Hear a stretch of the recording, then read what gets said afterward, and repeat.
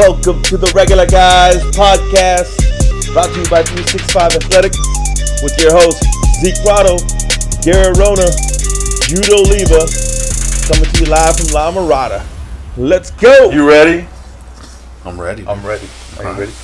Hey, welcome to the Regular Guys. This is your host Zeke Prado, along with Jude Oliva, Gary Rona, and our special guest Jay Stevens. Thanks for having me, guys. All right. Again, we're the Regular Guys, interviewing regular guys that do extraordinary things, I think.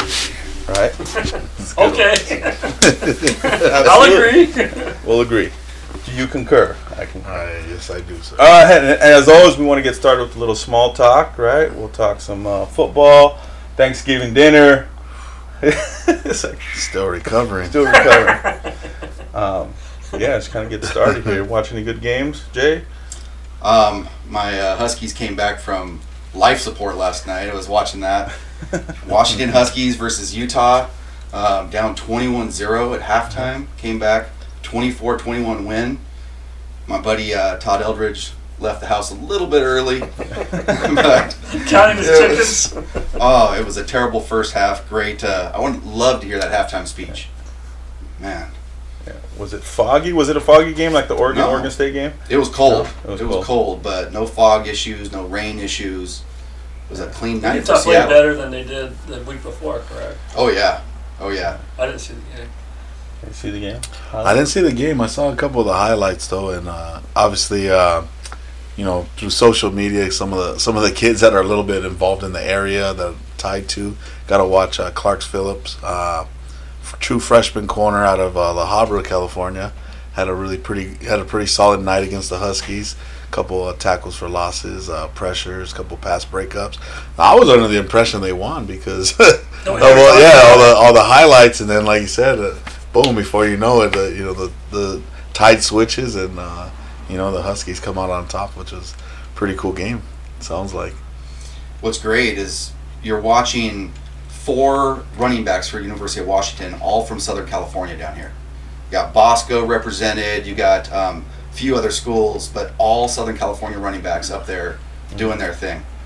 And it's awesome to watch. All right. We were talking earlier before we got started that Thomas Ford is coaching at Washington. Thomas Ford played at Linfield. Linfield's where Brady, Andrews, and Eric Crom and Eric Green all played down at Linfield together. Thomas Ford was on that national championship team for Linfield. And so, he was a head coach at Simon Fraser for, I think, about 4 seasons before he went to Washington. So it's cool. We talk about the connections and how college football. Yeah, college football is a network and intertwines you. So, and then you talk about some players that are from here that are there.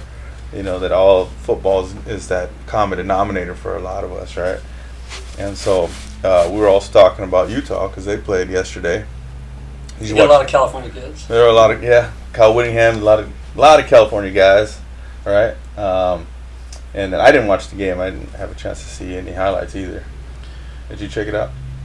Washington? The Utah, Washington. No, just the highlights, like I said. Just got to see those clips, and then got to see again as those highlights are happening, have those parents uploading their stuff on social media. So I was under the impression that I was like, hey, Utah finally got to taking it to them, and then I get home and see the score. I was like, hey, what happened? Thought they won, but it sounded like nothing. You would think they put them away. You need to cover that tight end. You told me this is a tight end? No, Washington. Washington. They always have good tight ends. Yeah. No, like you said, Washington, I think a lot, well, in general now, you look at in the Pac-12, a lot of the schools from the north are doing a great job of coming down into Southern California and taking some of the top athletes from here. Washington does a great job of that. Oregon's littered with Southern California talent. Oregon State has quite a few guys from California. So you see some of those teams and their success, and you're like, you're looking at it and you're like, wow, well, most of it's coming from California. Wonder, again, a little knock on my guys, but what is UCLA and USC doing? Yeah. Losing those guys. We should never lose those guys to anyone else, but it's happening, and you see the team starting to rise and really do a good job. So it's pretty cool to see, though. Yeah. UCLA won last night, though. Yeah, it was well overdue, I think. And you had a kid also. Who had the game-winning interception? Game-sealing interception. Elijah Gates played for us at Buena Park. Great young man, real humble kid. 2-year starter for them, and got his chance last night. I think he was playing nickel. He was playing the nickel back spot. I think they tried to run like stick or something, and he jumped it. The quarterback read it wrong. He jumped it. I am going to give him some stuff, though, when I get an opportunity, because he should have kept his feet and should have been a pick six. But, we're happy with the game-sealing interception. But cool to see him make a play and start his season off right this year. Yeah, UCLA. I'm a SoCal guy, so every time everybody asks me, hey, what's your team? I have to say USC and UCLA both. I got to be loyal to both of them. And that's because UCLA used to give us free tickets when we were kids, Now they're paying people. I thought you guys snuck in. And they used to put us behind the field goal post. That was the free seats, right? You had all the Pop Warner kids right there behind the field goal at a UCLA game. That's when I first saw Peyton Manning. Yep, we did. You were there. Peyton Manning, he took over that game. He threw an ugly ball, but man, it was he came back and won. I don't know the final, but I know they came back and won that game. And they actually showed a highlight the other day when they were talking about Peyton Manning. They showed that game.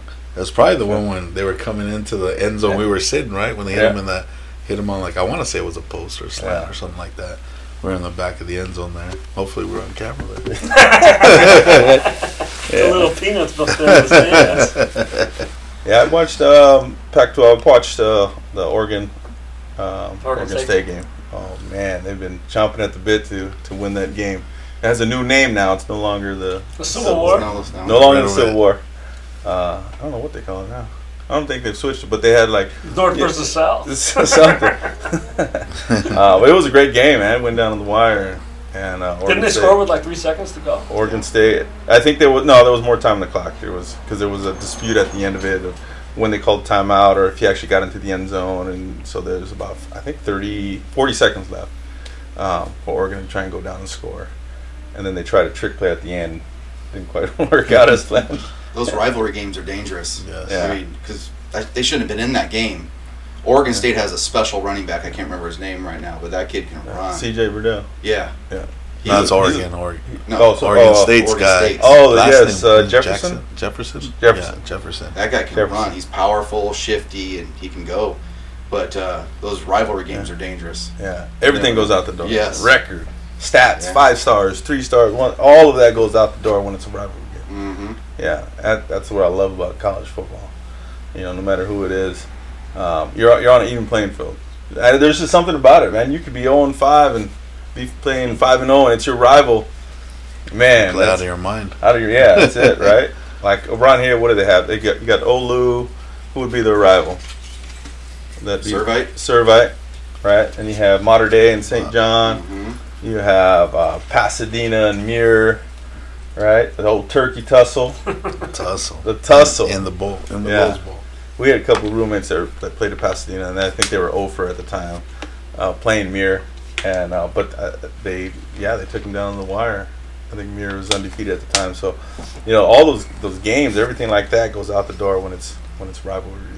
So I really like obviously USC, UCLA.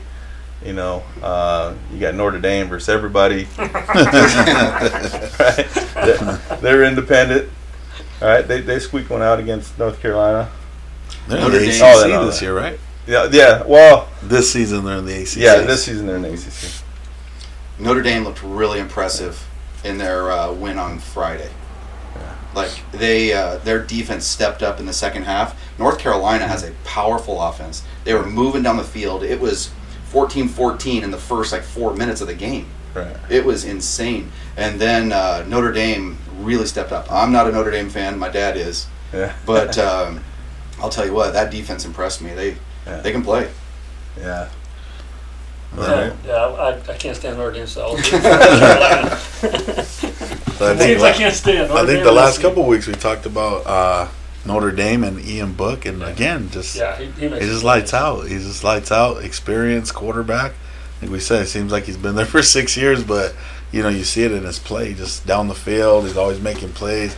He's just special when he's outside the pocket. He's just one of those guys that creates with his feet. So it's always tough on any defensive coach, any defensive coordinator.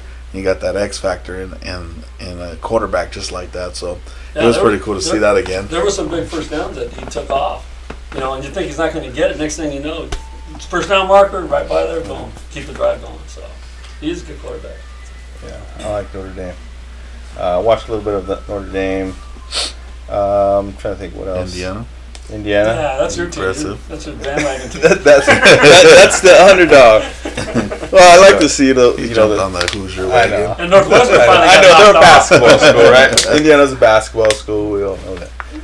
But I watched a little bit of them last year and previous year because Kalen DeBoer was coaching there. He was the head coach of Sioux Falls. He's now the head coach of Fresno State. But yeah, you know what that program has done. You know, their quarterback's phenomenal. And he's a lefty, and I always talk about lefty quarterbacks because their ball spins different. Is that Tua's brother? No, he's Maryland. Maryland. Oh, okay. Yeah, Tua's brothers. He threw like 3 But picks. He's a lefty, yeah. No, he's right-handed. The brother's right-handed. Oh, the older brother's a lefty. Yeah. Yeah. Big So then it was Tua. Indiana kid that's a lefty. Yeah. And I can remember I saw a lefty, but I couldn't remember who Yeah. it was. Yeah, I sometimes I talk about how the ball spins different, but people It don't. spins. Yeah, it spins People don't different. It does. It comes off this way Yeah. instead of this way. Yeah, so when kids are catching from a right-handed receiver coach, you know, and the ball spins this way, but the left-handed quarterback will spin this way. So you need a left-handed receiver coach? Yes. I mean, someone to simulate it. You got a left-handed quarterback, you got to fire your receiver coach. You're out. You're righty. Here, throw that. Can you Which throw is that? weird because it does make a difference. We had a left-handed receiver coach at San Gabriel Buena Park, Matt Lopez, who coached with me for a long time. He was a left-handed.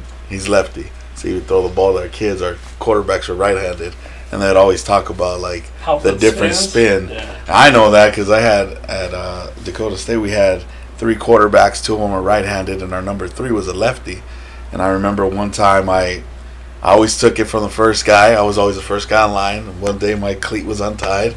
Stepped out of line, tied my cleat up, got back in, and I happened to be like the number 3 guy in the line. Went with the number 3 quarterback, ran a speed out, and the ball came all weird. Skipped under my foot, twisted my ankle. I never forgot it. And I always used to tell the left-handed quarterback, like, man, if you out here skipping rocks, go home. Yeah, I'm just saying that you gotta help out the left-handed quarterbacks with the left-handed wide receiver coach. Yeah, Get the left-handed ball machine. Yes. Yeah. Spin the other one, the left-handed side, more than the other. Yeah, because our guy at Orange, Dalen Fedros, is a lefty, you know. Yeah. Like, so you know, even when we do our drills, catching his pass, I'm like, whoa, forget you're left-handed. Or when I teach something, I'm over here teaching right-handed stuff. Yeah. So hold on, let me flip back over. Let me try to do this left-handed. Always strange, but you know. Yeah, full work's different. Everything's different. Yes, sir. For work, yeah, play calls. You know, trying to sprint them out to the right. Yeah, turn his hips all the way around. Not gonna work. Not gonna work. You just got to get more depth, and then you got to spin your hips around, and then you got thrown around. It's hard for Another impressive defensive performance I saw was Iowa State. Iowa State put over it Texas. together. Yeah. They really held it together, and I'll tell you, one of the most disappointing looks I've ever seen on Coach O's face is when he walked up and saw my first defensive scheme. 3-man front, really, is what he says to me. Iowa State was running the 3-3-5, and they were bringing 3-man pressure, holding 2 linebackers, and because that guy was running, Texas was running and killing him, and they stopped it. It was They had 2 spies. 2 spies, Yeah. locked him down. Yeah. They would send one occasionally. What's his Erlinger? Yeah. The quarterback from Texas. Yeah, he would take off a lot. So Yeah. I like the stacks look. I like the stacks. I hate it. It's tough, man. Well, no, if you do it right, I mean, you got to Yeah. have athletes to do it, and you got to have some big pluggers with the 3. Yeah. You know, because one thing I Who always knows didn't gonna like be a about the guy. 3-man front is when you have guys up and they're accountable for a gap. It's harder to get into that gap and stop it when you're standing up. That's just my thing. It's my philosophy. But I've seen teams do it, and Iowa State's doing it right now. There's some NFL teams that are pretty good with a 3-man front, so it's just my preference. Not I'm not going to hang my head on it. Yeah. I could be taught something, I like a stack. When I was OC, I would always go against a stacks look, and it was always just tough. We were a zone team, so it was tough to run it, and we had to get out of that box, that 6-man box, and it was just tough to try and run against it. And then our defense coordinator was a 3-4 guy, so we saw it every single day. And you start to like it. You start to like it because you can play a lot of games. You can start to slant and stem. The ends and the nose and play some games on the inside. So, I really like that. In a 4-3, you can do that, but it's just not as I think like just thinking outside of the box with 3-4. You have to be really want to be creative with it. If you want to bring some pressure, bring some guys from the perimeter and things like that. So I like it, and I like the rolling the coverage. Giving a too high look and bringing that safety down, playing the alley. So some of the toughest teams I played against were multiple fronts. I mean, a lot of them were based 3-3 stack. The 3-3 stack that kind of gave tougher angles to block people sometimes. But again, a well zoned team, I think, really coached zone team can give that a little bit of problems, especially if you got a runner, right? Quarterback able to do some zone read stuff and kind of balance out the numbers a little bit. That's the key, right? Is making sure the numbers get balanced out. Because other than that, you don't got a runner, man. They're going against, they're coming with, they got an extra guy, and there's nothing other than like booting them or something like that to get outside of it. But always liked the coaches that do it well. Disguise stuff, bring guys different ways, slant, long stem, all kinds of crazy stuff. When we played Trabuco Hills a couple years back in the CIF semifinals, they did an excellent job of. They were a 3-3 team. Yeah, the long stem brought guys from different places and just confused the heck out of our kids. And as much as we try to adjust, a lot of our guys are playing both ways, so adjustments are halftime. And if they get it, they get it. If they don't, try to you try to make it with play calls. But they did an excellent job, and that was probably the only team all year that really shut us down and obviously ended our season that year. So stupid stack. That's how you get those big linemen away from those little linebackers. Speaking a little bit more on the football side.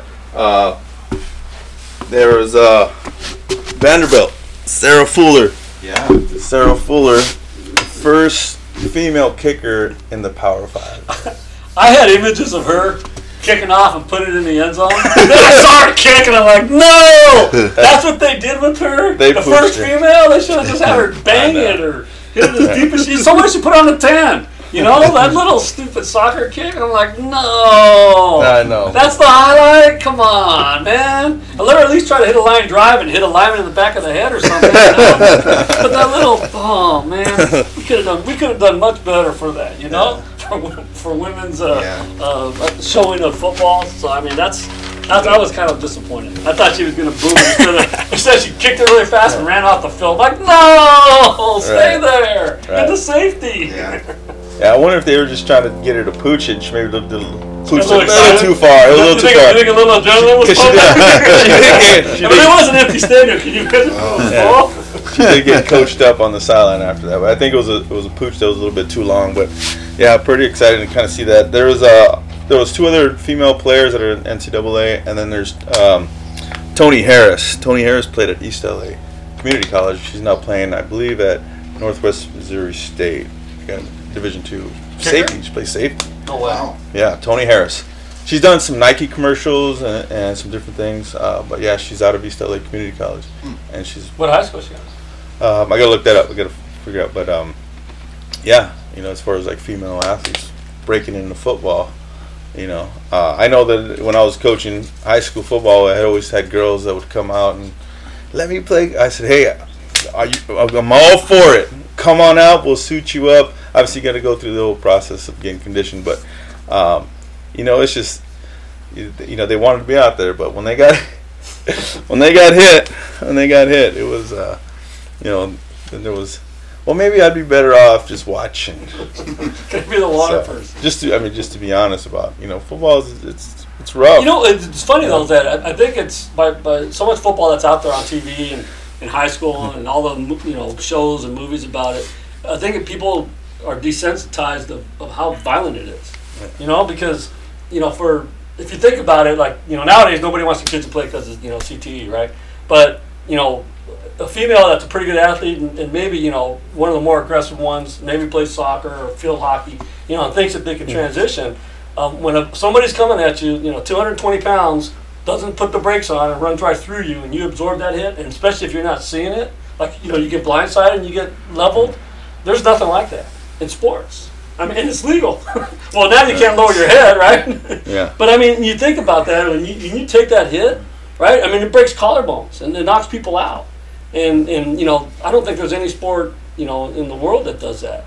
Except the guys that jump out in those suits that fly and they hit the side of the cliff doing 150 miles an hour. That's a good example of that is there was one of the TV sideline guys was holding and looking the opposite way, and right before halftime of the Utah-Washington game, guy hit him right in the legs, went down, never moved. He was completely knocked out. Yeah. So I mean, you have to know how to protect yourself. Yeah. But I mean, women's soccer, that is a rough sport too. Yeah. I mean, there's a lot of. I mean, football gets a big rap for CTE. I've had more concussions from Friday Night Lights flag football than I have treated with tackle football. Yeah. Yeah, because people are unprotected. Yes. And then they go full speed and they're going after the ball and then their head bump. Yep. Yeah. Well, absolutely. That hurts. It's rough. Sports, soccer, rugby, where there's a lot of contact, but you're not thinking because they're not wearing a helmet that it's not rough. Mm-hmm. Oh, man, that's all those sports pretty violent. They would always talk about they had more concussions. He's right. They had more concussions in soccer than they did in football. I think there's more injuries with skateboarders. Right? Broken Wear a helmet, guys. Elbows, right? Yeah. Wear a helmet. Speaking of football, Fernandez, I know him as the fifth Fern. Andres is coaching at Hungary. So we got a former player, played for Jude. He's a coach in Hungary, and they won a Division I championship in the professional league in Hungary. Is that the one where Arthur played? That's one where Art played for the GUYS Sharks. Yeah. So they won it. I'm glad you said that because I could never say that. It was like Gyro. Gyro.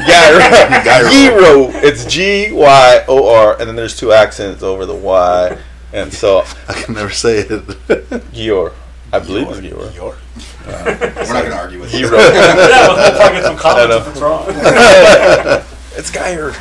Yeah. It's a small little village town, like it's an actual village town that you see on movies, right? So I mean, here we got city life, right? We don't see villages. Yeah, secluded. Secluded. So when you're driving into Hungary, it's like an hour and a half. You drive through Győr, which is a little village town, kind of people pushing wheelbarrows and cobblestone roads. Old. I'm like, whoa! I was amazed when I saw that. But yeah, they play professional football out there.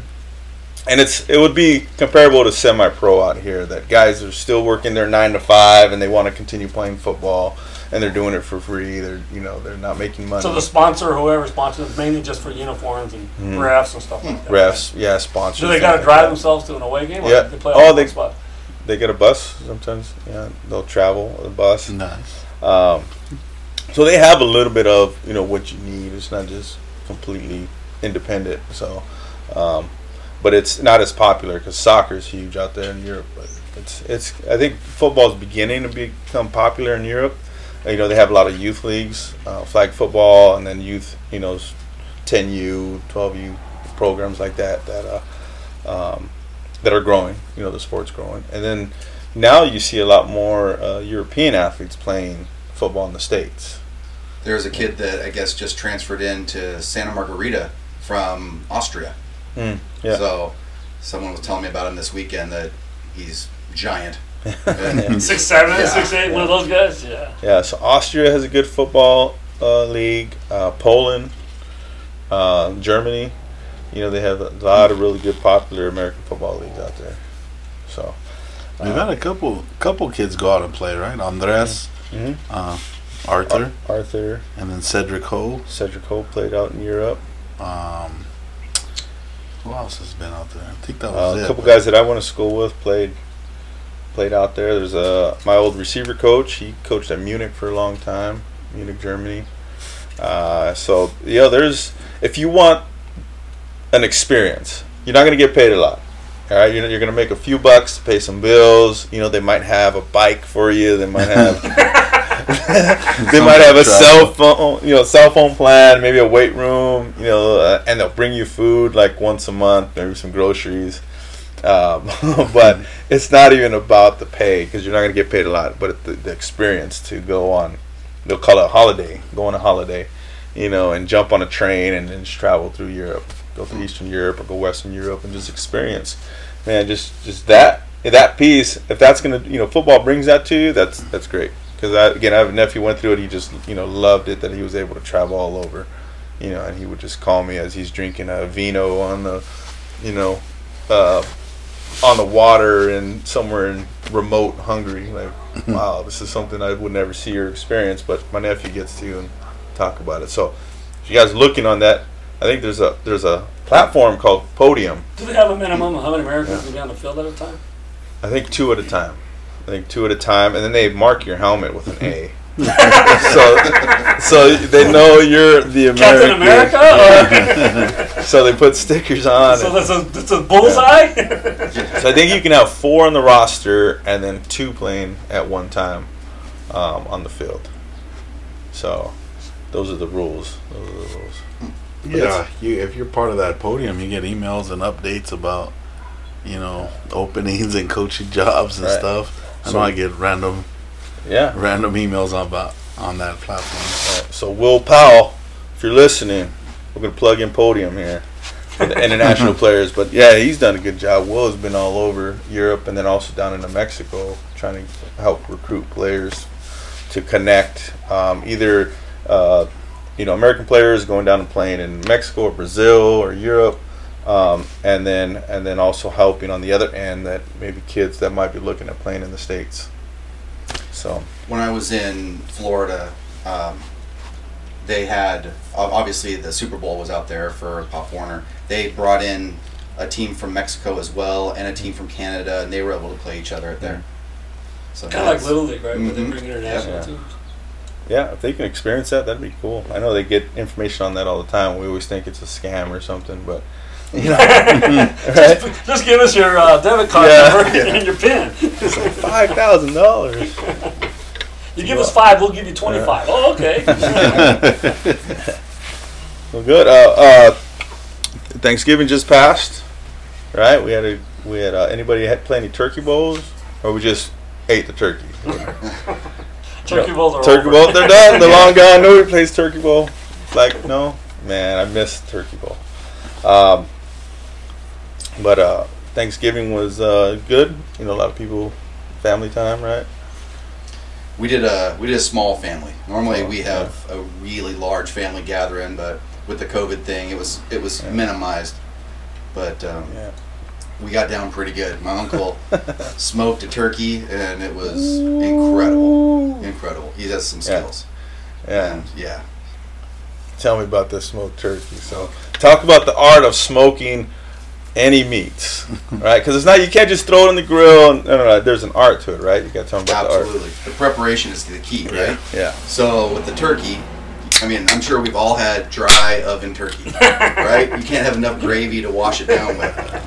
Well, my uncle, he brined it for, I think, a little over a day. So it sits in a salt sugar bath, a bunch of herbs and spices, and then tucks a little bit of butter under the skin, and we throw it on his smoker, and I think cooked 2 12-pound birds in about 2 hours.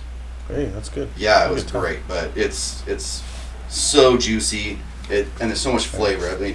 I'll never have an oven bird again. You can't go back. No, you can't. Yeah, absolutely, man. I keep trying to get my family to stop cooking in the oven and let's start smoking our meats or a deep fried turkey. Let's do one of those. But no, they're kind of they're okay with the oven because it cooks faster. They think. I think we cooked or smoked the prime rib and ribeye, and the prime rib we cooked for about 4.5, almost 5 hours, and then the ribeye was a little bit longer because it was like 10 pounds. And we smoked it, and I was trying to get my nephew to understand that it's an art. It's not. I didn't have like a Traeger or anything. I just had a smoker. We're putting the mesquite chips in, and then you have to keep it going, right? You got the art is to keep it at the temperature about above 200 around there, and you don't want to get too high, and then being able to just kind of move the coals around and throw more coals in and move them around and open up the vents and just kind of keep that going for 10 hours, right? And I said, it's an art, man. And they're kind of laughing at me, but I said, but that's my time to shine with the coals, right? That's absolutely that's the art, honestly. Yeah. My dad says that all the time, where maintaining the temperature and doing it right. Yeah. He goes, I'm just going to get you an electric one. Set it, forget it. So I do cheat, but the food's fantastic. I'm not ashamed of that. Yeah. Oh, I still take credit. Yes, I smoked it. Right. Oh, it was great. Just cutting pieces of that prime rib, and when it's quiet, nobody's saying anything. That's how you know you it's did your best. job. Yeah. And they're just enjoying it, and this is part of Thanksgiving. That's like this is what it's about, right? It's bringing family together, hanging out, having a good meal.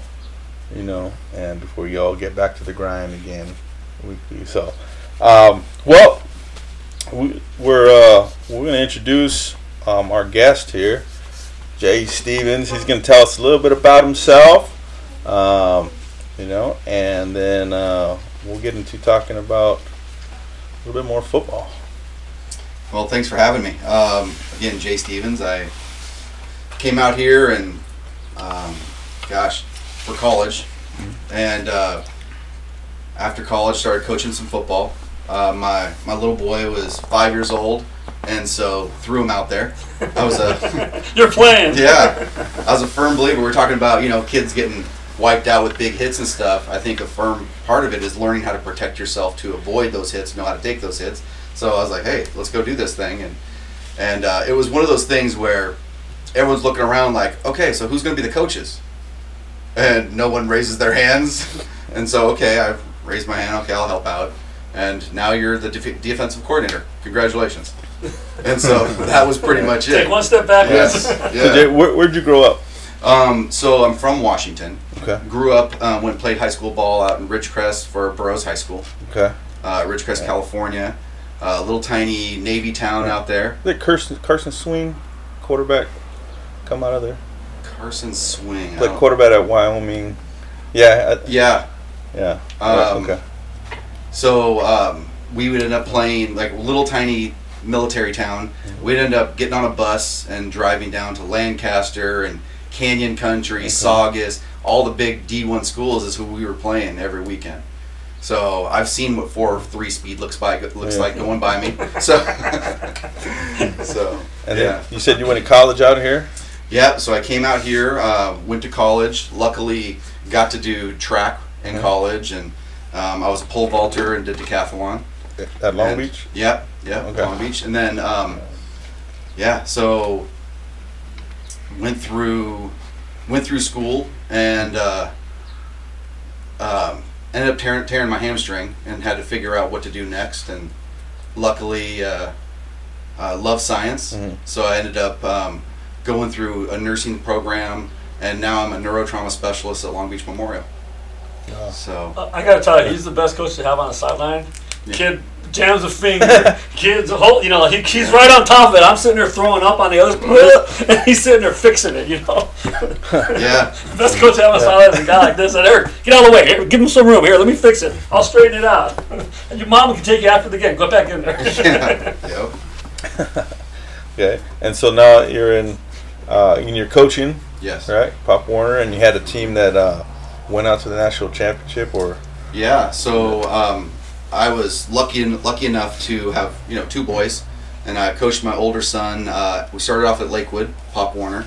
We had a really good team there for a long time, and then Ken Harley over at Los Al was wanting a linebacker, and Coach O was in desperate need of a linebacker. So we went over there to help out this team, and I kind of left it up to him. I go, you're on a great team here at Lakewood.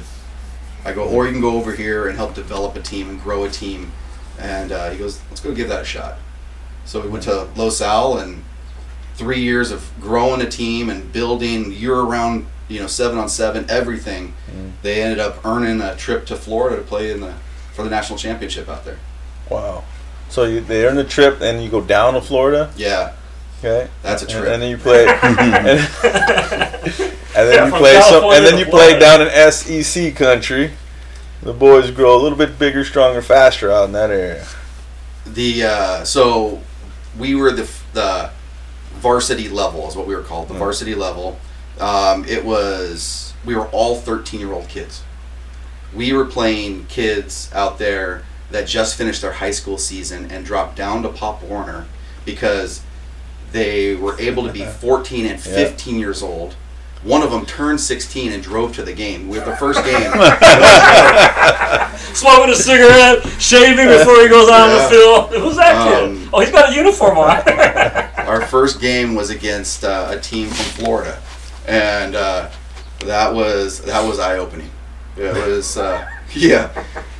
they were pretty good. So they beat us, man. It was 13-year-olds versus men. And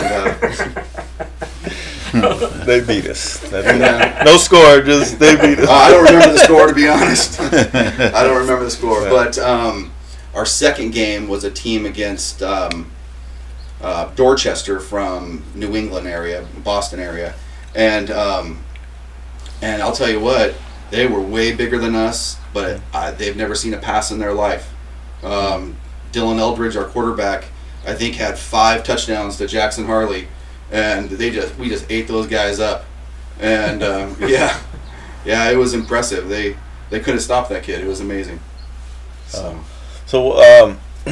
you said, and I'm taking it back to you tore your hamstring. Yeah. Right? And then here we are, and this new age where like an injury wouldn't end career, right? So medicine has changed, football has changed, and all that. Can you tell us a little bit about that? Because you're working in, the hospital, right? So you see a lot of that. How are the injuries changed, for kids, and how they come back faster and stronger? Well, I mean, you look at like ACLs are probably one of the most common and scary ones we see right now. The surgery and the rehab is so much better. So now instead of when we're cutting into a bone or we're doing something like that, instead of cutting the entire muscle, we are able to move around it, use micro tools that aren't damaging other parts, so that rehab time and the injury recovery is so much better, so much faster. My dad just had a hip replacement recently, and he was walking that same day. So that just shows the old hip replacement, you were down for days and hoping to stand up in a week. And so now it's you're up and running. I always think about Bo Jackson. Man. Right, his injury then, and then what it would be now, and if they would recover and be able to be back on the field. Wasn't his similar to Kobe Bryant's injury? Well, he had like Tua's injury. Mm-hmm. Yeah, Kobe had Achilles. Well, right? But he had knee issues too. Remember that he went to Germany, had the blood injections done, and helped his knee recover on that one off season. And so there's so much advances that are amazing. Bo's hip was dislocated. Mm-hmm. And I'm not sure. I'm not. And then Tua had the same thing as. And he played the next year. Yeah, and then Bo was done.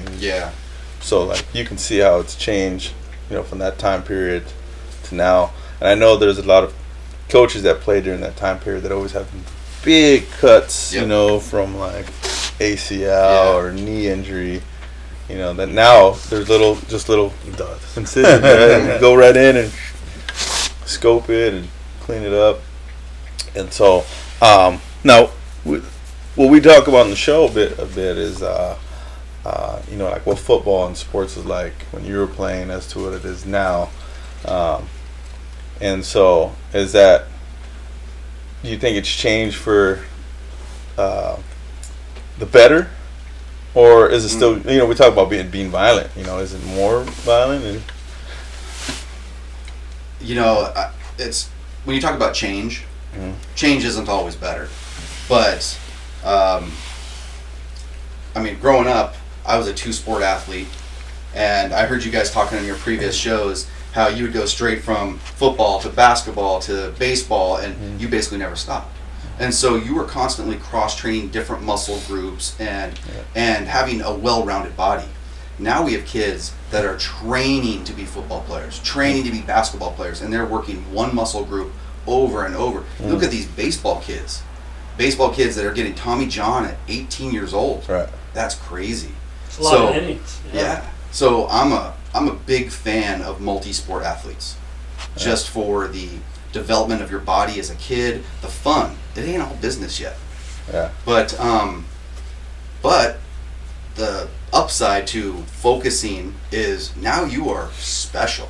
You are really good. You're thinking faster than everybody else that isn't there. So it goes both ways. Right. But I think the bottom line is, again, they're still kids. They need to have that off season. They need to have a different game where they can go and work their bodies. Do we have more injuries now than let's say 20 years ago, 25 years ago, or is it?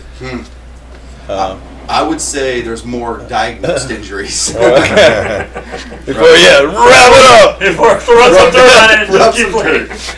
Yeah, I was telling my sons the other day. I grew up on a military base. All my coaches were Marines, and so it was rough. Talk about sympathy. You were tough if you didn't have a water break. Can you imagine? We'd go to jail if we did that now. Right. So I remember they would call water break, and we would sprint to the water. The first 2 guys got there got water. Everyone else was thirsty. And so I made sure I was fast. I was getting there.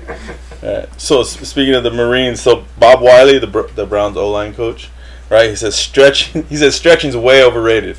Right? We won 2 world wars without stretching. It's like you think they were worried about running across Normandy with, and worried about stretching. All bombs are going. He's like, give me my rubber band so I can stretch and run across the freaking beach. Like, you got to be kidding me, right? So, and if my nephews were here, they would laugh because they use rubber bands for everything. They warm up. They're doing all the stretchy things, but yeah, it's funny to hear like the old school coaches are like, come on, man, we went to war and ran across beaches and we weren't thinking about stretching or doing. They were on a troop transport, all shoulder to shoulder. That door hit. They had to run. They weren't loose. Right. They were on that thing for a half hour or an hour. And then it was life or death. It wasn't like, I'm going to pull a hammy and I'm not going to be able to make a play. Right. The luxury of. I like his terminology. I always laugh about it because I just think about it. Guys tiptoeing, across the sand because they're not stretched yet. I pull their hammy. Good luck. That's fight or flight, man. And all that adrenaline. You're stretched. You're ready to go, man. And when bullets start coming at you, there's no I'm tight. Just get the hell out of the way. That's funny. Some of the kids on that team are all in high school right now playing. You want to name some of those kids and tell us, where they ended up, who they were, and where they're playing at? Because I know some kids are at Bosco, some kids are at Olu. I'll tell you, our team got picked apart. Imagine if they'd stayed together. It's starting to happen. But we had a couple kids, Jackson Harley and Logan Boer, go to Bosco.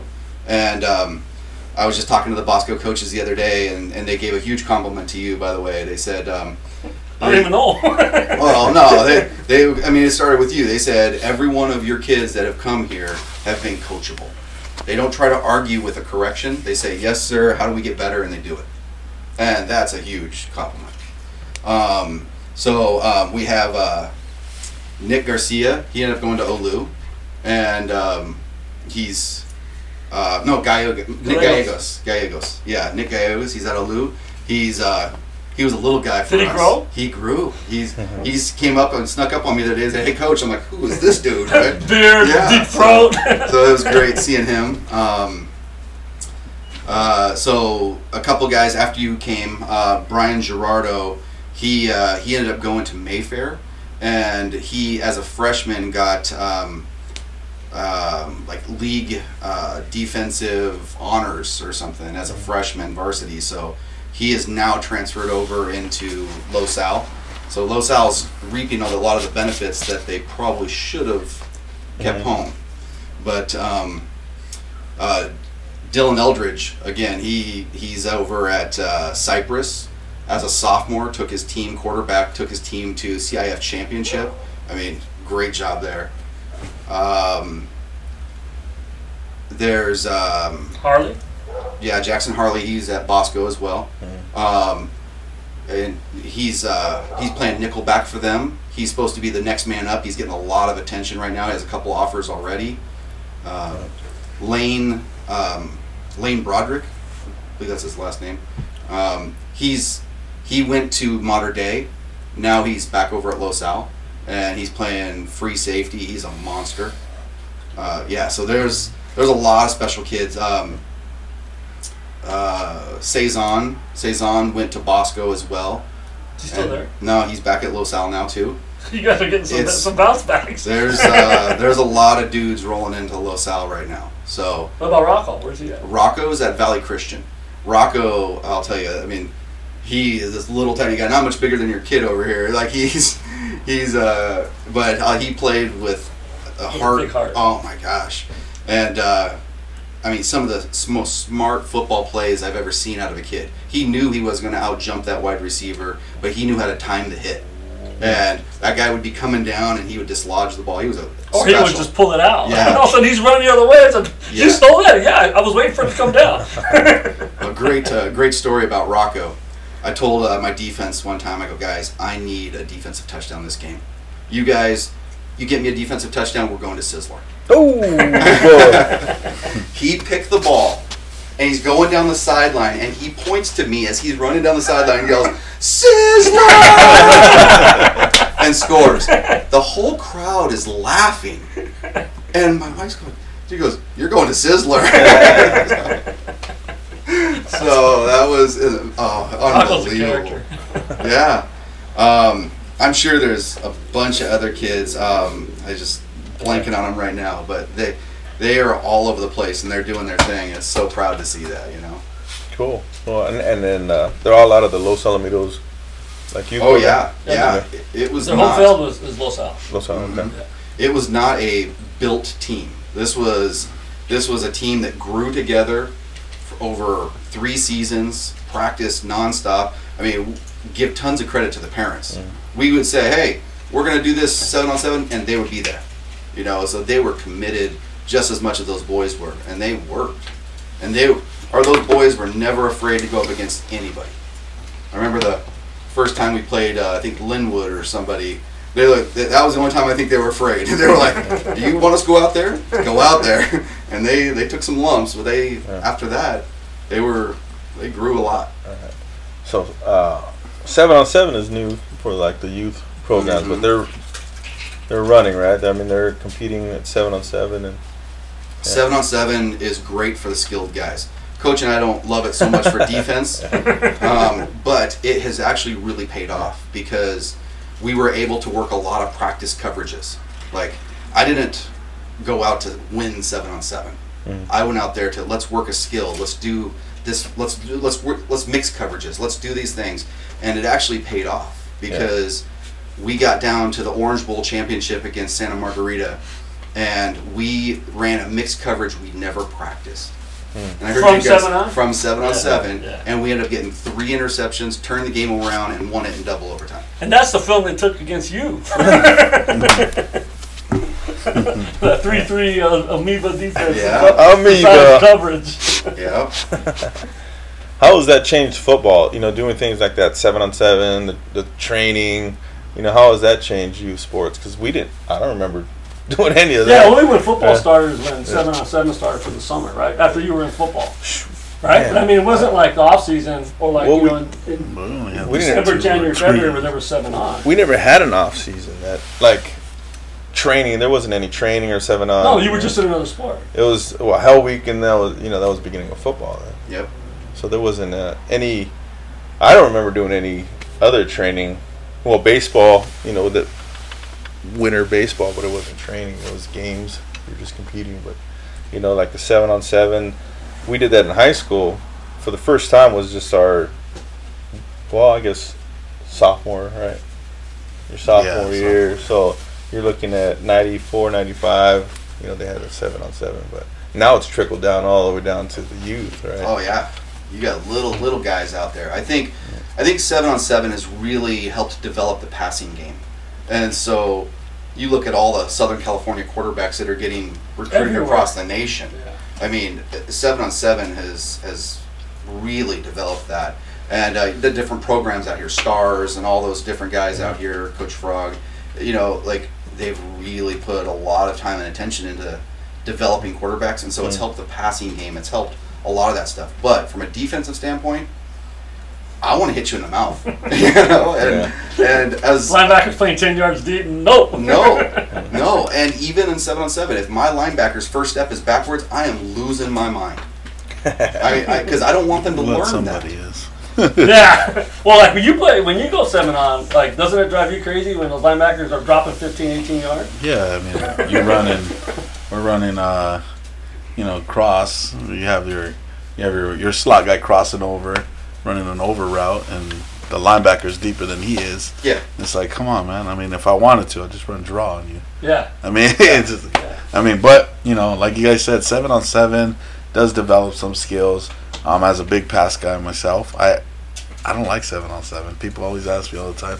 I mean, you see me at practice, I get bored when doing 7-on-7 because it's not realistic. Yeah. Not realistic. I mean, there are teams that work like it sounds like you guys have a good idea of what you want to do. Make sure that you guys are working certain fundamentals, certain skills. I mean, heck, at practice, even when we do 7-on-7 at practice, I'll run one concept the whole time, just to make sure that we're working that stuff and looking to beat anybody. I used to tell our kids, and wherever I coach, we go to these passing league tournaments. I said the only reason we're going is 1, to compete, so you learn about competition. 2, I want to see who does what when it's third down, right? And those things. Who's getting the alligator arms? Who's going to make plays? I said, other than that, I mean, I care less about being a T-shirt champion. I want to be at the end of the year. I want to have an opportunity to try to compete for a ring or a league title or something. So the passing league stuff's cool. Just he said there's good ways to do it. There's bad ways to do it. And a lot of those programs, I think, as it gets more popular, you start seeing people do it just to win the passing. Yeah. So, I think one of the most valuable things on 7-on-7 though is I heard you guys talk earlier on your previous show that you would go and grab a kid from this city or this city to kind of come play with you so you'd have a better team. It kept our boys together as a team, and they weren't getting picked by other clubs. And then people saw what we were doing. They're like, I want to go be a part of that. And so it was a natural draw for people. So we were able to keep them together as a team, and they really became tight friends. And so even though these boys have gone to different high schools and they're achieving, they still get together all the time. Right. And they're buddies, and so that's really cool to see. And how'd you create that? Just keeping them together, because that's what's tough around the area. Yeah. The parents, there's parents shopping kids around, and how do you keep? I think Jude had three shops a week. What do you do? Like team building activities. What is it that? Yeah, I have to give a lot of credit to the head coach, Ken Harley. Ken Harley, he really wanted to create an environment, and Todd Eldridge and these guys, they really created team. And so, hey, let's go do a pre-Super Bowl Sunday 7-on-7 game against ourselves. And then we're going to go to my pool, jump in, barbecue, and we'd all just hang out together. And so it was tight. And so it's effort. It's commitment, and the coaching staff but again, the parents buying in and wanting to be a part of it. Well, that's like what you built with your booster club, huh? Because you guys did a lot of activity and stuff that wasn't, just about, I mean, it was the football family or the football team and the family of the team, right? But it was everybody that was involved with it, correct? I mean, it's basically what you're doing is you're developing that community.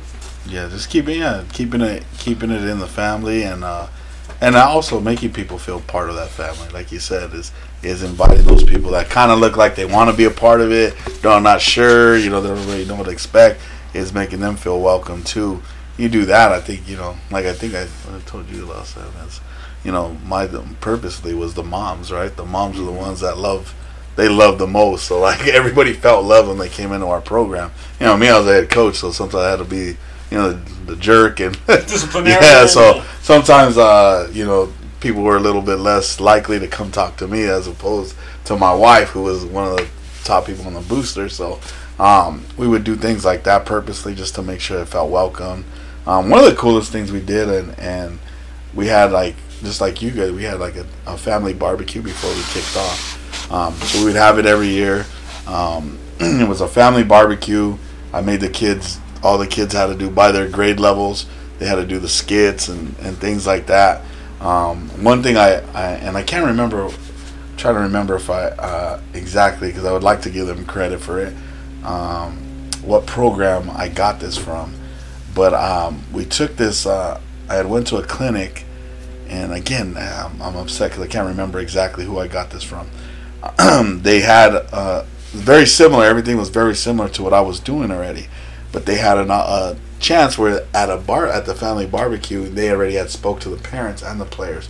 We used to have a sleepover, so that was right before the barbecue. So I would tell the players, they get the information last minute. So the players had to write a letter to their parents and let them know how appreciative and how much they appreciated and loved their families and their parents for what they did. And I wanted to talk about it last week when you had mentioned about your father, because it reminded me of that. So having that letter, they would write it, and I would tell the kids, now make sure this thing, I don't want this thing to be like just a Valentine's card. Hey, I love you. You know what I mean? Tell them how you feel. Tell them how you feel about them. How appreciative you are, because they're sacrificing for you to do this, whether that's money, time, whatever it is. They're sacrificing for your life. So you guys are going to write this letter to your parents. Now, I didn't tell them, but a month earlier I had a parent meeting. When I had the parent meeting, I had told the parents about this, and I told the parents, hey, and of course I usually used to talk to the moms, but if a dad was there, I'd let them know too. I want you guys to write them a letter. You guys are going to present this letter to them at the barbecue. No one's going to read it, just your kid and you, but we'll know what it says. We won't know. I said, but don't do me a favor. Don't be one of those kids that don't do your homework, because you don't want your kid to be the only kid on our team that don't get a letter. So they kind of put pressure on the parents to remember. So we would do that, and then right before we would end the barbecue, I had first time I did it, we had the parents and the players swap letters, and both of them didn't know they were going to give each other a letter. So they did that, and that was probably one of the best things I ever did in the program, because you got to see the heart of sure, there's some parents that didn't even know their kids loved them, and vice versa. The kid didn't know how much the parents looked up to him for sticking through 2-a-days in spring and being on time and doing these things. So to see those things happen, and then to see the family environment just continue to grow. Once we did that, it was kind of every year everybody kind of expected something like that as a family, and we would have parents that would come and that were super involved, and they expected something like, hey, what's going on with San Gabriel? We want to make sure that that family environment's still there and have that. So that's and those are the things I remember you were talking about earlier before we got on. You were talking about your two sons, different teams. There are you've been a part of teams where you're really good because you have a lot of talent. It might not be a very good team. They're very good. They're talented. Then you have those teams like the other team where that's family, the philosophy, everything's together. So you have to say much. You can overachieve with less talented players and things like that. So I think that's where you build those things, and that's where you see those differences. Yeah, I think that's the secret sauce that football and sports don't really understand, that aren't consistent winners, is that they don't understand that community. Because to me that was a big part of making a team. Like one of the questions you guys asked me was, when did you know we were going to win? I said, the sleepover up in Big Bear. Yeah. It had nothing to do with being on the football field. It was how I saw you guys interact with each other, and you could see the love, and it's a tough macho sport that we play in, but you got to care about the guys you're playing with, and you saw it, you guys lived it, you guys nurtured it and cultured it, and then the result was a championship team, Same thing with you, you had the parents, actually directly get involved with their kids, and that's what nurtured, that family and that tight-knit community where everybody didn't want to let anybody down. I mean, that's how you win in sports. It's the teams, and talent gets you so far, but it's that extra step, that extra layer that a lot of people don't know or think about. You think about some of these NFL teams, and one of the NFL teams and one of the owners that, to me, doesn't get it, and that's the Washington Redskins, or the Washington Football Club, or whatever they're called nowadays. Oh, Snyder! Yeah, that owner, Dan Snyder, is an idiot. He thinks by just getting the best athletes and throwing them on the team that they're going to win, and they don't win that way.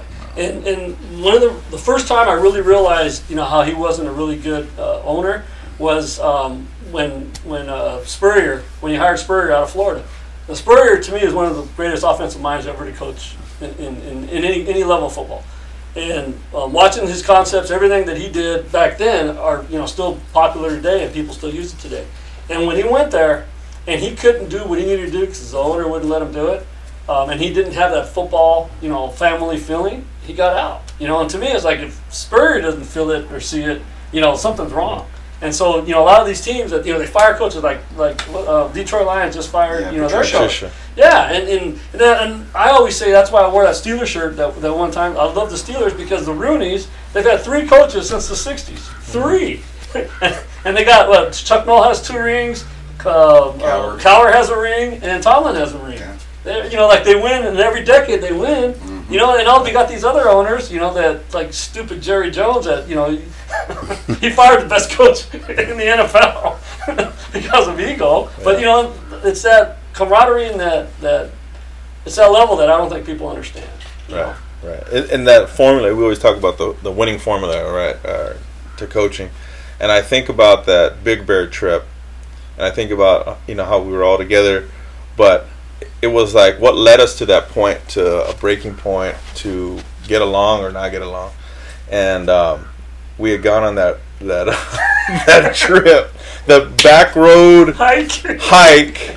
Oh my God! Right, I read that story, by the way. Yeah. So we went on this hike, and we Coach. I remember the funniest part was Coach Curley had this Nissan Sentra, right? But we were like four wheeling.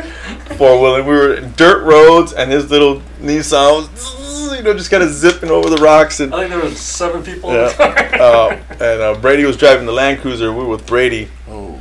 Were you in the Brady's vehicle? And we were having a good time, and Brady likes to drive fast and have a good time. And we ended up going over this hill, and it was sandy, and we just spun out, and we tipped. We tipped. I'm glad I didn't see that. Coach, you weren't. There was nobody around us. We actually stayed back purposely to do that. And I'm trying to I'm in the middle. Okay, how are the guys up front? How are the people in my mirror? Yeah. How can that just wreck the team building part, right? Because we did our own thing. Think about that piece, right? If we would have rolled, lost our quarterback again. The tragedy, right? That's tragic. I would have been in jail. Right. And we're not thinking about those things. What you're trying to do. We're not thinking about those things. But at the time when it happened, we spun out. We almost tipped over, and I remember.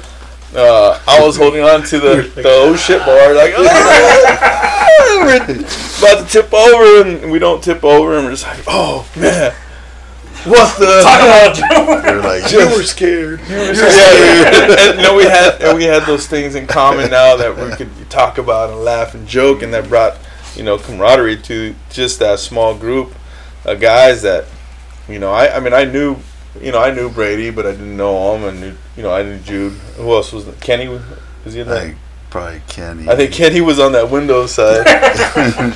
And we had all come from different schools, and we went to school together, but we just didn't really know each other like that. And I think about some of those things that you were trying to build, but we weren't following suit till after. Then we kind of finally got it right of like bringing us together, and then we got back. Right. Oh, and we got to the hike. We won't talk about the hike. But the hike was fun. Yeah. It was a nude hike. That wasn't by your choice. But we weren't No, not us. We it's were optional. Totally optional. Well, we didn't know. We had no idea. We were going to these hot springs, right? And we like, what the heck is that? A bear? Is that? What's going on? Walking towards us. But yeah, when all of that was done, right? It was like 2.5, 3 hours of switchback getting to the hot springs of where we actually made it to, right? During that whole event. And then that was over. And then we didn't go back in the same direction we came. We actually just went right around the corner, and it was like a 10-minute drive. It was just like, remember, we just right around the lake, and we were back at the cabin. We were just like, we could have done this the whole time. We didn't have to go 2.5 hours, 3 hours, in this bumpy roads and almost crashed and killed ourselves. Like, we could have just drove 20 minutes to get to this hot springs. That's rolling the dice of team building right there. That was just... Oh, I didn't know I was being led by my guys. A friend of mine, But, so. that was, the thing when you go back, we talk about it, and we have a common, thought process now of doing that for our kids, right? Team building, bringing them together, doing something out of the ordinary, doing something that they've never done, I've never been to Big Bear growing up. Go to the mountains and hang out, or a cabin trip, That's something they do now, but it was, we weren't doing it before. And so those things I always remember and cherish, and I share with my kids, and I also try to do the same thing for them. Just something out, whether it's a sleepover, writing letters, to parents. I mean, that's the thought process. It's not just a whim, You can't just be like, oh, man, here's what we're going to do today. No. You got to plan it. You got to plan it. You got to, really plan it. You can't have someone go for a swim and not have any food. You got all these football kids. They're going to want to eat, And that's just the preparation piece of it is really important. You're preparing. You're teaching your coaches to do that. You're teaching your players to prepare. It costs money. You got to have cash to make sure you got enough food and drink for everybody. And yeah. I mean, and football team isn't like a baseball team. Baseball team is 12 guys, right? Football team is 40, 30, 40, 50 guys. You got to. I mean that. Think about feeding 40 mouths. Take them to a restaurant. If you had to pay for the bill of the restaurant for 40 people, what's that going to cost you? $1,500. Oh, you want a tip? Right? And so, I mean, think about, people don't realize when you do stuff in football, man, it's costly. It's costly. Yeah. Jeez, you have 100 guys on the roster, man. Yeah. And that's why. And you got linemen. That's like feeding 3 in 1. Exactly. And one of my favorite things on that is when we did the overnights and we did those team building things was we always had a talent show. I always enjoyed watching the talent show, and sometimes they would make fun of like the coaches, and so you get to kind of see how you're looked at by your peers, by your kids that play for you. And like, I guess I was more of a screamer, with you guys than I am now. And so a couple guys would go up there and they'd put a skit together, and it would be like a scene out of one of our practices when I jumped someone's ass, And I just sit there, and I would just sit there, and I'd laugh. I thought it was funny, right? But it actually, gave me a, oh, okay, so that's how they see me, and sometimes, when you're younger, you can't help it, like you don't know you're building your reputation, so you just, you fly off the handle when you fly off the handle, or you get in someone's face, or, you're pissed off about something, you just blow up, and the F-bombs come out, right? But then when I started doing those talent shows, and I'd see the kids, like, do a skit on me, I'd feel this big sometimes, thinking, fuck, that's how they see me. Like that's what I walked away with, where it helped me grow myself. Even though it was funny and everybody's laughing, I'm looking around going, shit, I'm the butt of this joke, And like sometimes I'd have my whistle when we're doing up downs. They'd do the up downs and the other kids were doing them, and then they would be faking like they were doing them, and they were all laughing, showing how I would watch them and wait for them to get up, and I'd stand right over them and look at them like, oh man. That's what I look like. Okay. Yeah. But I mean, that's part of also the team building, and sometimes the funniest guys are the ones you don't even know are funny. You know, until that happened, or they have the strength or the fortitude to go up there and want to put on, you know, they're just like, God, that kid can act. Yeah. We are in Hollywood, right? Yeah. Did you ever get? You said you feel that a little, but would you get mad? Not on those nights, you know, because on those nights I knew that you know, it was talent. You guys can make fun of, you know, coaches, you can make fun of other, you know, players, you can make fun of, you know, situations, and then some guys would just, like, you know, take a comedy skit from, you know, someone they saw on TV. You know, my name is Billy Bob Doe, I play tight end, you know, and they would just imitate a skit. But I wouldn't get mad on that. I would enjoy it. I kind of unplugged, like, out of coach mode, and unplugged, and just, you know, hey, you know, we're in a different environment, you know. Yeah. I can't get mad.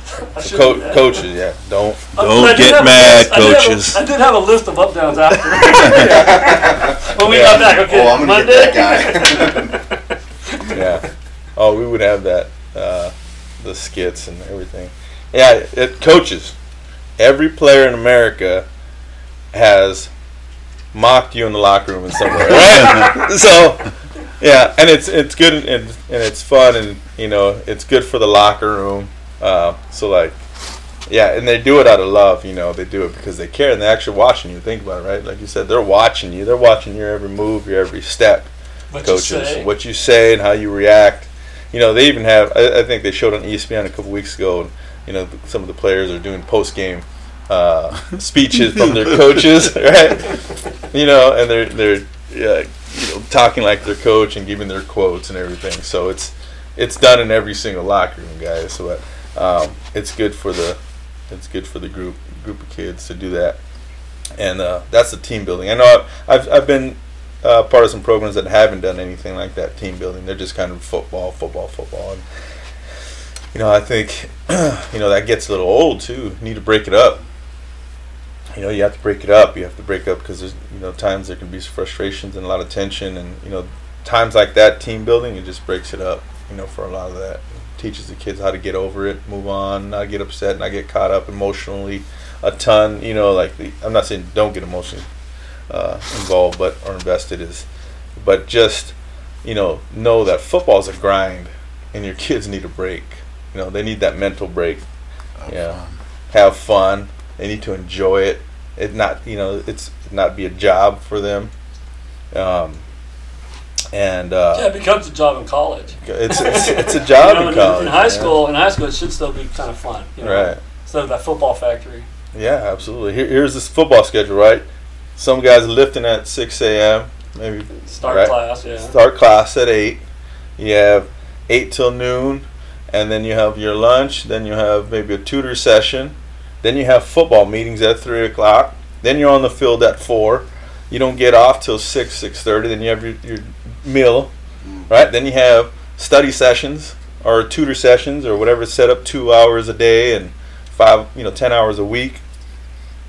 And then after that, you know, then it's, you know, by the time it's 8, 9 o'clock at night, and then you still have homework, 2 hours of homework to do on top of that. Then the alarm goes off at 5:30 and you're go lift at 6. Right, and that's every day.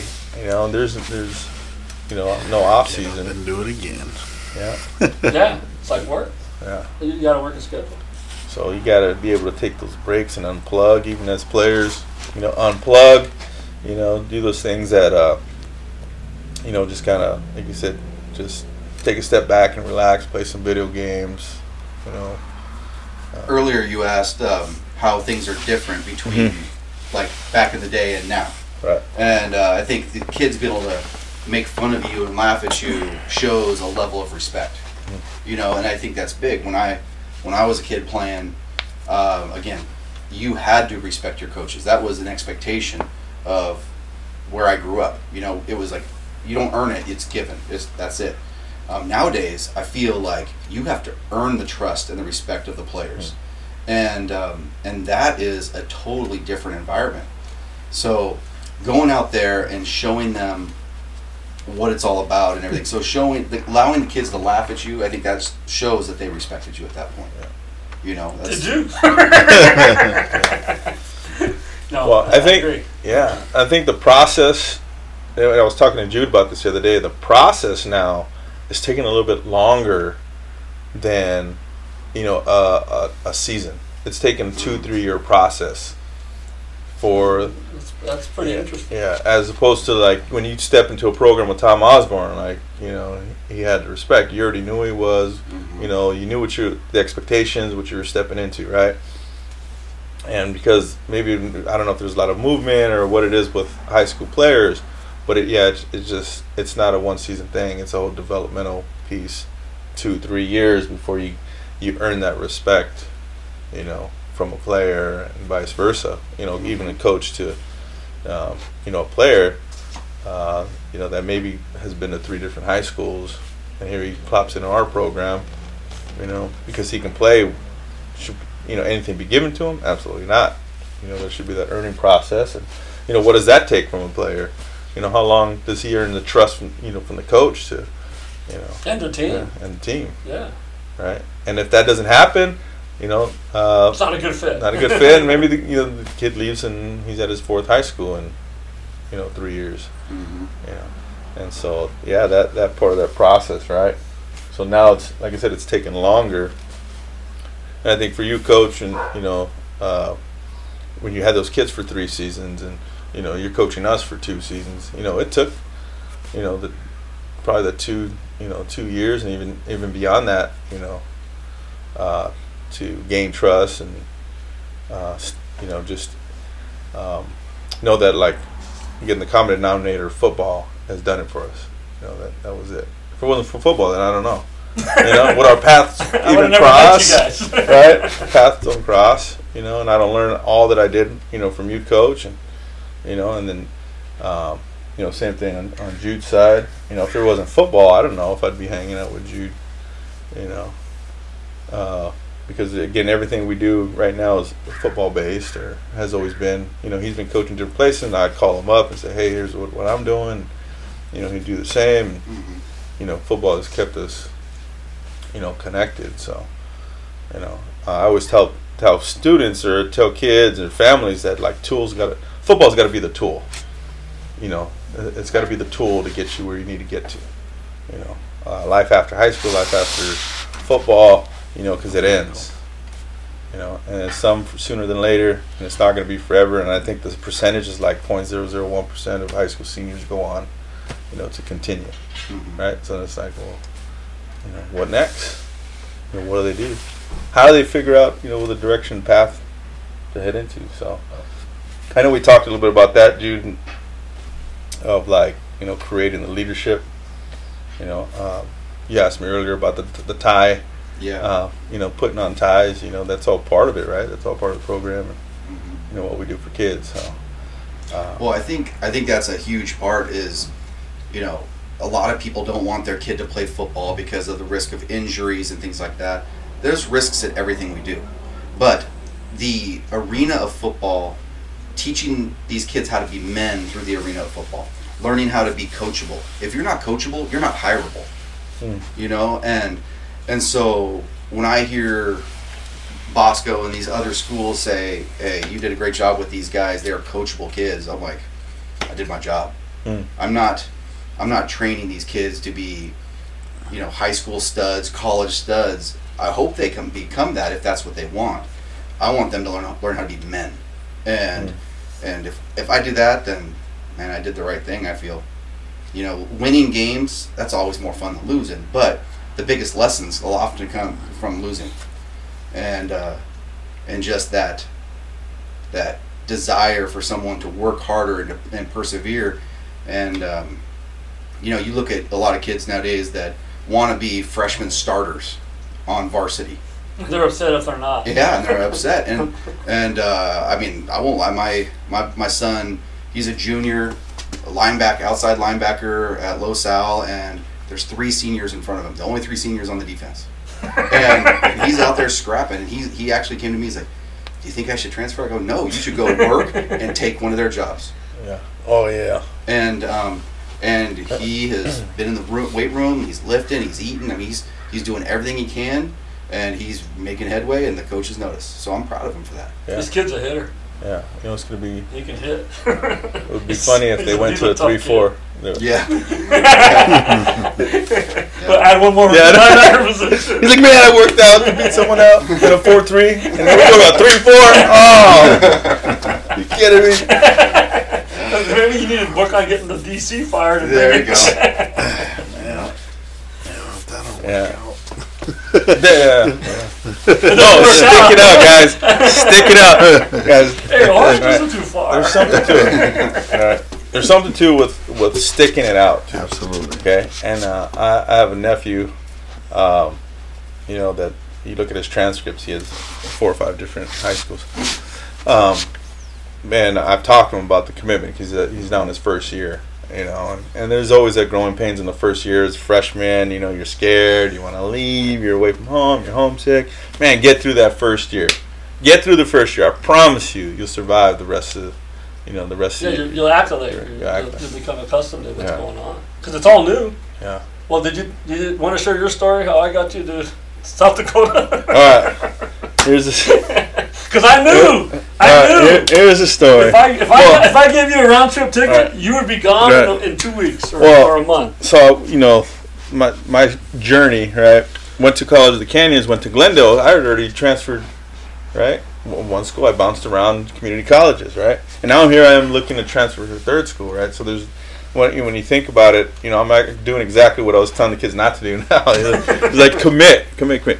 So as I'm going through the recruiting process out of Glendale Community College, Coach John Scudo was helping me get out, and Sid Stark and those guys were helping me connect to schools, and Glendale was helping me connect to schools, and I know Coach Rona had done this for other players, so I had reached back out to him, and I said, I'm looking to transfer, and so, this was back in 90 or 2000. It was back in 2000. And so Coach Rona was like, yeah, meet me at my place, and we'll start sending out mailers, right? So before email, which actually email was around. It's 85. I didn't have it. I had AOL. we had AOL. We had VHS tapes. We had letters and stats and old newspaper clippings. And so Coach was like, find 40 schools. So we began finding. Money you waste too. I know.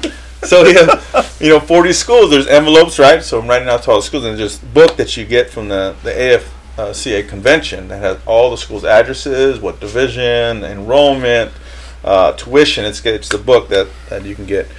And so I'm just looking at schools, and so as like community college, Glendale was helping me with recruiting. Coach Ronan was helping me out with recruiting. And so his contact was on the mailers, right, that we had sent out. And I don't know if all 40 of them went out. Like I said, it gets expensive, right? I sent all 40. And there's, I know the recruiting process, there was like a lot of Midwest schools. Hastings College, Dakota Wesleyan, North Dakota State. And then here in California, we had like Laverne and Cal-Lu and Humboldt, and so all these schools were like interested, right? But I needed to have 48 academic units to transfer. I had 45. I was missing a math class. So all the schools were telling me, hey, take this math class. It'll 3 units get you to 48, and then you can transfer in the summer. And so Coach Rona was, he's at this point he's on the phone with the coaches, and they're, Rod Olson gets connected to Coach Rona, and Rod Olson is he's a life coach he's out of Denver now, and he's a guy when he steps in the room, and I'm not mocking you, Coach, but it's out of respect. Yeah, out of respect, he takes command of the room, like, hey guys, you better check your ego as you walk through this door. Yeah, that's him. That was a big personality, and so like he gets on the phone with Coach, and Coach got a big personality. So these guys are having their conversation, and next thing I know, Coach Rona calls me and said, "Hey, you're going to Dakota Wesleyan." I said, "What?" I'm like, I got these other schools. Like, he's like, "No, you're going to Dakota Wesleyan." All right. So this was in December, and they wanted me to transfer up in January. And so we made the decision right before Christmas, hey, this is where I'm going. And Coach O says, you know what? I got you, man. I got you a one-way ticket to Sioux Falls, South Dakota. It's chilly up there. I knew that. I didn't tell him. And the reason why we're talking about this, because as soon as it happened, right? So I left January, I think it was like January 7th, right? So I get on the plane. I remember meeting my receiver coach at the airport and connecting the airport in Denver, Dave Camara. We fly into Sioux Falls, and the wrestling coach, Coach Shadwinkle, he picks me up along with some wrestlers and my best friend Osaro Kyles from Monroe, Louisiana. Right, stuffs us all in this Buick car, and I don't know anybody. And in that car, Justin Portnier's in that car. He's ends up being a wrestling national champion at the NAI level. Osaro ends up being a national champion with the Sioux Falls Storm. And so I had these guys, the characters that I met, and we drive to Mitchell, where Dakota Wesleyan's at. And I don't know, I have no idea where I'm at. I've never left. I've been to Vegas, Laughlin, TJ. I've been, Rosarito. Just all around Southern Cal. Yeah, just all SoCal, right? I never left, aside from Texas, but it's just you have family there. So I here I am in the Midwest, and they had just got done with the blizzard, so there's a foot of snow piled around. It's cold, and I remember getting my bags. They checked me into the dorm, and I zip open my bag. And I got some loafers, some Dockers, a polo. I said, "What the hell is this?" And I started looking for my bed sheets. I started looking for my pillow and all the comfort things, right? And I ended up taking somebody else's luggage. So there I am in the dorm with no bed sheets, no pillow, nothing. I slept on my book bag on the first night in my coat, right? In my coat. And I was just thinking on my bed, like, man, I hate it here. I'm out of here. But I had a one-way ticket. I had no way of getting back. I had no money in my pocket. We didn't come from much money, and so I couldn't just jump back on a plane or, these guys had talked about taking a bus, but that's a 3-day trip from South Dakota to California. I said, I'm not doing that. And so I hated it. I wanted to leave for that entire semester. I wanted to go. But, you look at the big picture, right? The decision you're making, like what it's going to do for you and your family. And I ended up, sticking it out. I ended up meeting a lot of guys that I'm really good friends with now. I've been in their weddings. Been to funerals. I've been to their birth of their son or daughter. I've been to their football games, their kids' football games. My buddy Osaro, I talked to his kids the other day on the phone.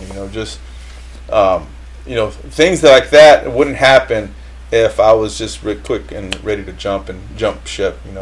And so that commitment piece, having to commit to Dakota Wesleyan, who at the time was only 1-9, and we ended up 2-8 the next year, and then 3-7 my senior season, and the next year they went 6-4. That piece, the commitment piece, has been huge because when I've got out of school, the reason why a lot of people hire me or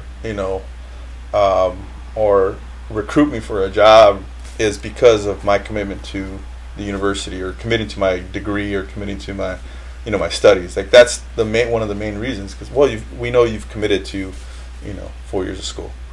That's why we're more interested. Mm-hmm. And I never saw it like that. I have all this information. Like I got this degree. They're like, well, your commitment is really what we want. I said, wow. And so that's really important when I'm talking to the kids, teaching the kids, is the commitment. Sticking it out, gut it out, and things will fall in your direction the way they're supposed to. Don't have any regrets about it, even if you don't win. Because that's what everybody's looking for, right? They're looking for that win. Yeah. Right? To be on the team so they get the win.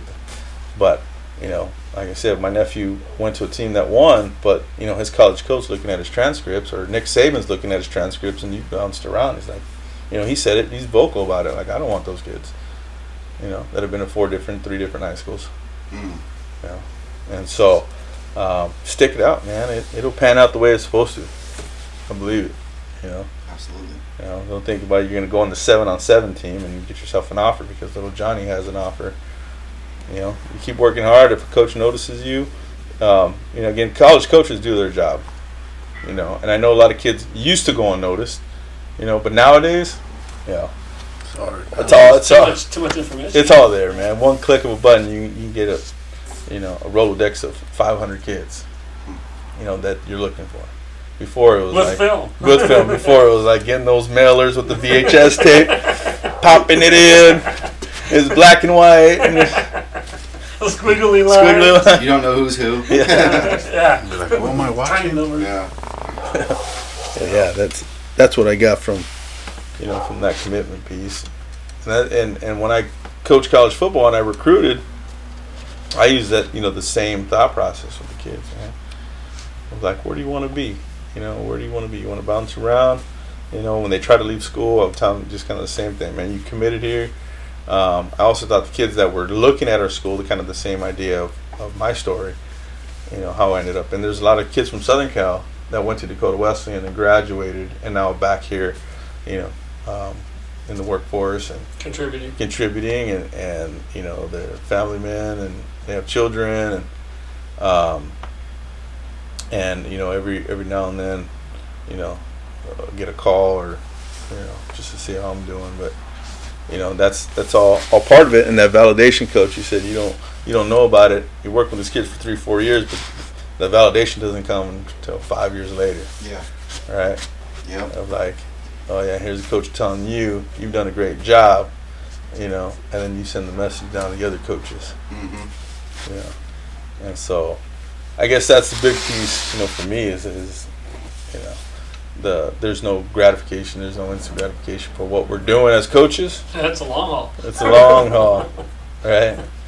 It's a marathon. So, well, Jay, thanks for coming on out. Oh, it was my pleasure. And just chopping it up with the regular guys here out of La Mirada Studios in LA County. We're still LA County. Yeah. We're 2 blocks away from Two. Orange County. From the good LA County. We're on the edge here. But yeah, you got any last words? Yeah, I just I owe Coach O a lot. Like as far as being a mentor and coaching, and I'd say any coaches out there that want to like go to the next level, find a mentor, find someone that's going to challenge your thinking. And I think one of the biggest things he ever taught me about defense was don't think about the position, think about the kid. And so what can the kid do? Put him in a position to be successful. And so when I changed my defense from yours, that was one of the biggest things. And so yeah, thanks for investing into me and helping me be a better coach. That's huge. All right. I love coaching with them.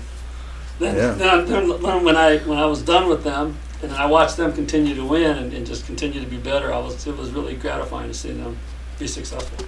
I enjoyed watching you guys. All right. Good. Jude, you got a thing? No, man. It was great having you, Coach. Like I said, some of those names, recognize some of those names now that they're in high school doing good things. We'll keep our eye out to make sure we watch those kids continue to grow and do their thing. I know that Jackson Harley named pretty well, so I'll be looking out for him and see where he ends up going to college and those things. But thank you for coming on. Thank you for sharing your story. It's awesome to see how even in this small setting and just getting to meet you, how we're still all kind of connected. So it's pretty cool. Thank you again. We appreciate it. Yeah, thanks for having me. All right, Jim. All right, and we're out. Drop the mic. Doom.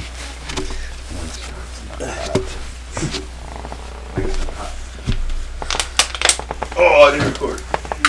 Again? That was That'd be bad. that was a